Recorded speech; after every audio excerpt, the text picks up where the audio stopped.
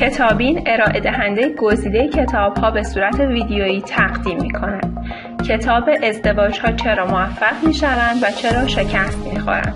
نوشته گاتمن.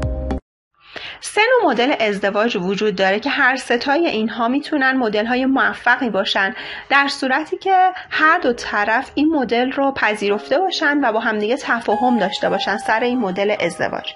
مدل اول ازدواج بر اساس رضایت دو جانبه هستش. نوعی آرامش و آسایش در این ازدواج دیده میشه و از همه مهمتر این که این زوجها توانایی این رو دارن که به نقطه نظرات همدیگه گوش بدن و احساسات همدیگه رو درک کنن.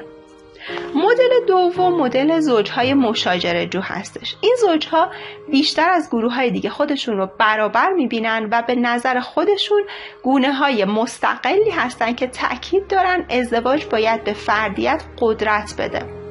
در حالی که زوجهای طرفدار رضایت دو جانبه جملات همدیگر رو به پایان میرسونن، این زوجها مدام جملات همدیگر رو با سوالات قطع میکنن. این زوجها از سر به سر گذاشتن با همدیگه خوشحال میشن.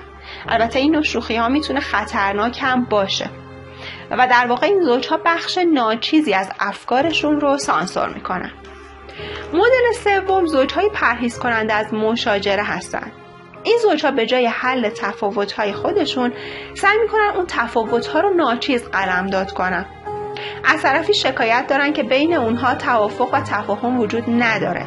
اما وقتی که موضوع اونا رو بررسی می‌کنید می‌بینید که اونا بیشتر از مشکلاتشون تفره میرن و اونو نادیده می‌گیرن. با هم صحبت نمی‌کنن چون می‌دونن که به بنبست میرسن. در واقع نه تنها تلاش برای قانع کردن یکدیگر نمی‌کنن بلکه به تفاهمی هم دست پیدا نمی‌کنن. اونا هر دوشون به این نتیجه میرسن که موضوع مورد بحث اونقدر بزرگ نیست که وقت زیادی براش بذارن.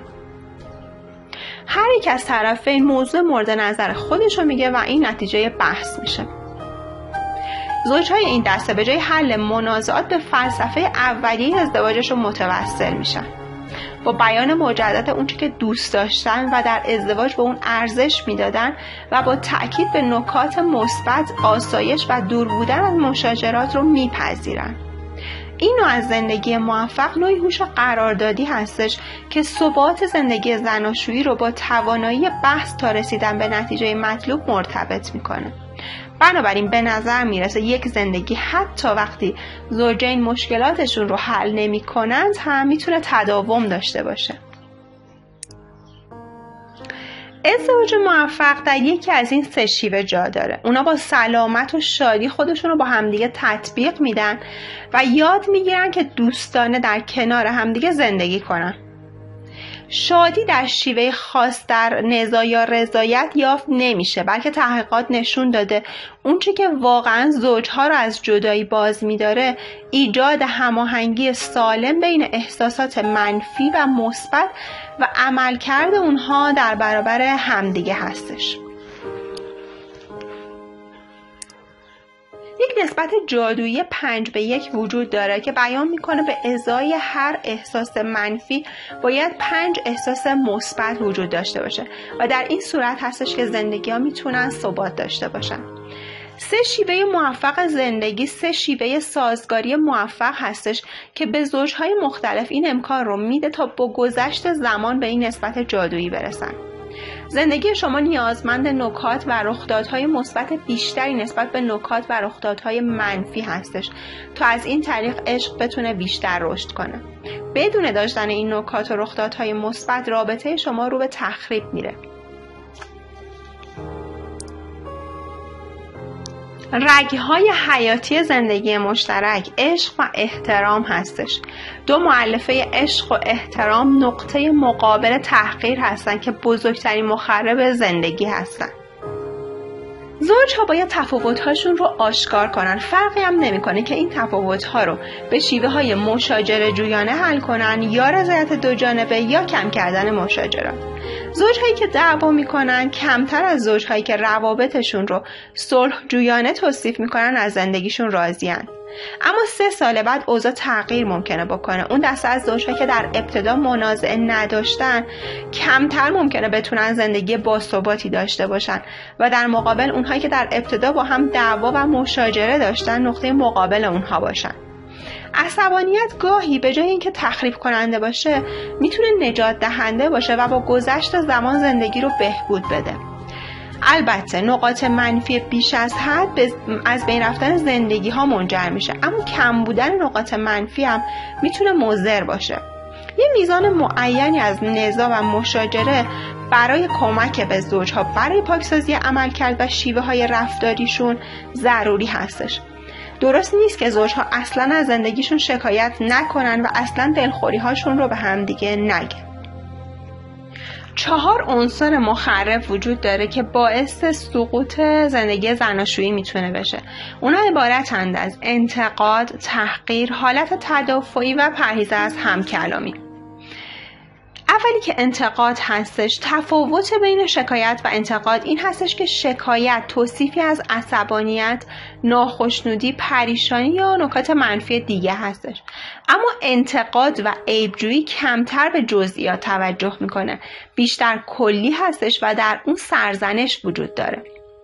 مورد دوم که تحقیر هستش، اون چیزی که تحقیر رو از انتقاد جدا میکنه تمایل به توهین و سوء استفاده روانی از همسر هستش.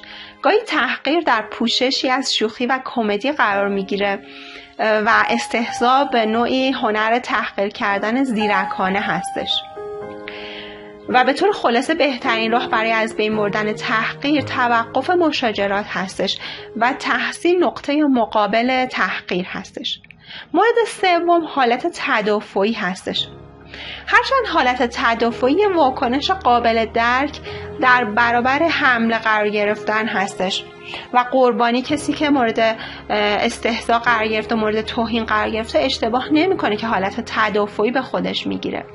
اما یه مشکلی که به وجود میاد این هستش که وقتی شما هم حالت تدافعی به خودتون میگیرید فکر می‌کنید که کارتون واقعا درست هستش، اما یه مشکل دیگه به زندگیتون اضافه می‌کنید و باعث میشه که نه تنها مشکل حل نشه بلکه شما هم در پاسخ به اون توهین یا انتقاد شروع کنید به انتقاد کردن، توهین کردن و مشکل همچنان حل نشده باقی بمونه و این اصطلاح مرد لاستیکی زن لاستیکی اینجا وجود داره، یعنی هر چی که تو بهم بگی به من بر میخوره و با حالت تدافعی راه گفتگو و ارتباط بسته میشه. به جای اینکه نقطه نظر همدیگر رو درک کنید فقط وقت زیادی رو صرف این میکنید که دوباره حالت تدافعی به خودتون بگیرید، شما هم مقابله به مثل کنید و تنها باعث میشه که نزاع بالا بگیره.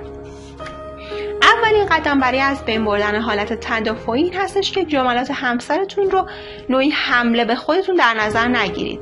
اونا رو یه سری اطلاعات در نظر بگیرید که با جدیت ابراز میشن و سعی کنید شکایت اون رو بفهمید، با اون همدردی کنید. و مورد چهارم پرهیز از همکلامی هستش.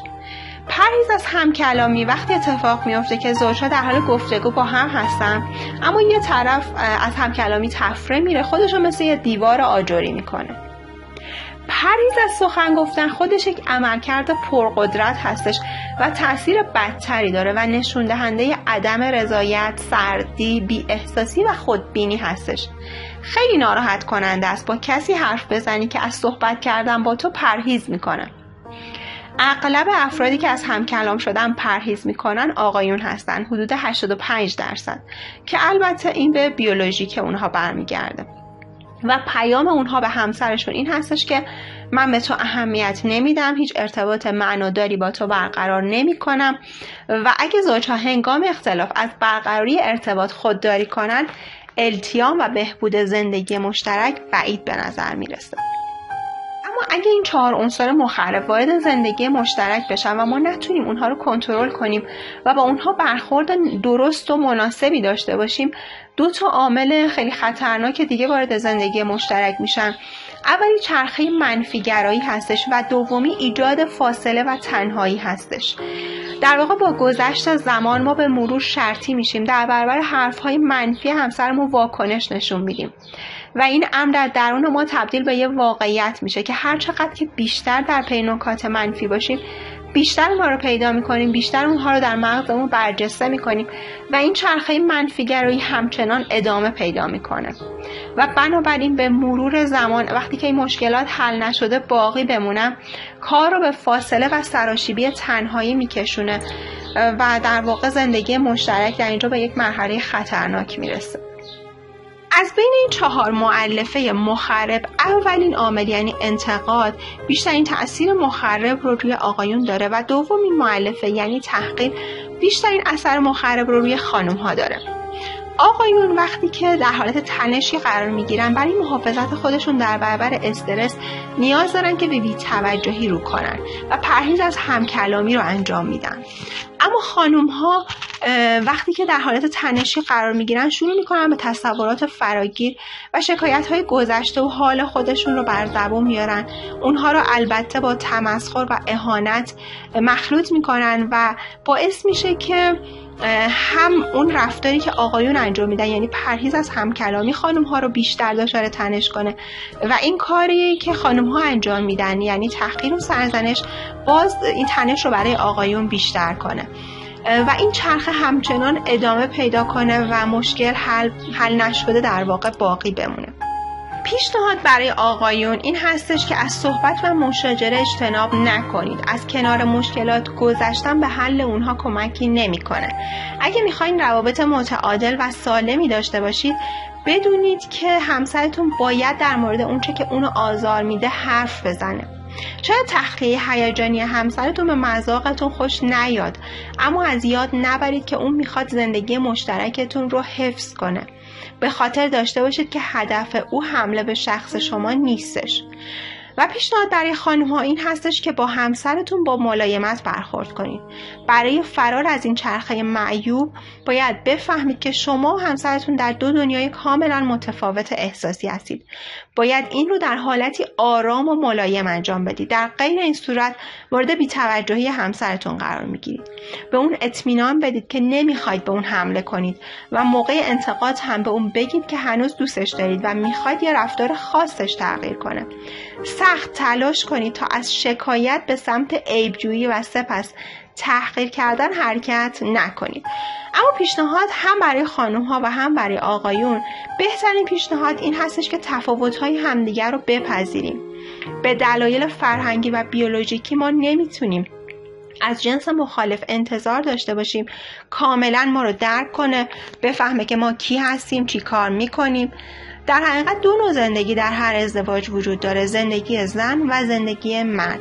با پذیرش اینها هستش که ما میتونیم همزیستی مسالمت آمیز داشته باشیم. اما 4 راهکار کلیدی و مؤثر برای بهبود زندگی مشترک. راهکار اول، خودتون رو آروم کنید. تحریک بیش از حد باعث میشه چیزهایی رو به زبون بیارید که قبلا اونا رو فراموش کرده بودید، یا بخواید از بحث فرار کنید، سکوت کنید یا از کوره در برید. در این حالت‌ها بهتره نفس عمیق بکشید، خودتون رو آروم کنید، اتاق رو ترک کنید، دوش بگیرید، موسیقی مورد علاقتون رو گوش کنید، با یک دوست تماس بگیرید، مدیتیشن کنید، ورزش‌های هوازی انجام بدید و هر چیزی که فکر می‌کنید که شما رو آروم می‌کنه. وقتی ضربان قلبتون آروم شد دوباره به بحث برگردید. راهکار دوم این هستش که بدون حالت تدافعی صحبت کنید. اگه شما شنونده غیر تدافعی باشید چرخه منفیگرایی کمتر میشه. وقتی در حالت غیر تدافعی شروع به صحبت میکنید نیاز همسرتون به حالت تدافعی رو هم کاهش میدید. مهمترین روش برای از بین رفتن حالت تدافعی مثبت اندیشی در مورد همسرتون هستش. به این معنی که مثبت اندیشی در مورد همسرتون رو شروع کنید و اوقات خوش زندگی و فهرستی از صفات خوب همسرتون رو یادآوری کنید و داشته باشید. راهکار سوم تصدیق یا اعتبار بخشیدن هستش. تعریف و تحسین کردن صادقانه و همسرتون رو برای یک کار موقعیت درست ستایش کنید، به ویژه وقتی که تنشی بین شما وجود داره. و راهکار چهارم پرآموزی و تلاش دوباره هستش. این درس ها باید بارها و بارها تکرار بشن. فقط در این صورت هستش که به طور خودکار در ذهن ما جا میگیرن و ملکه ذهن ما میشن.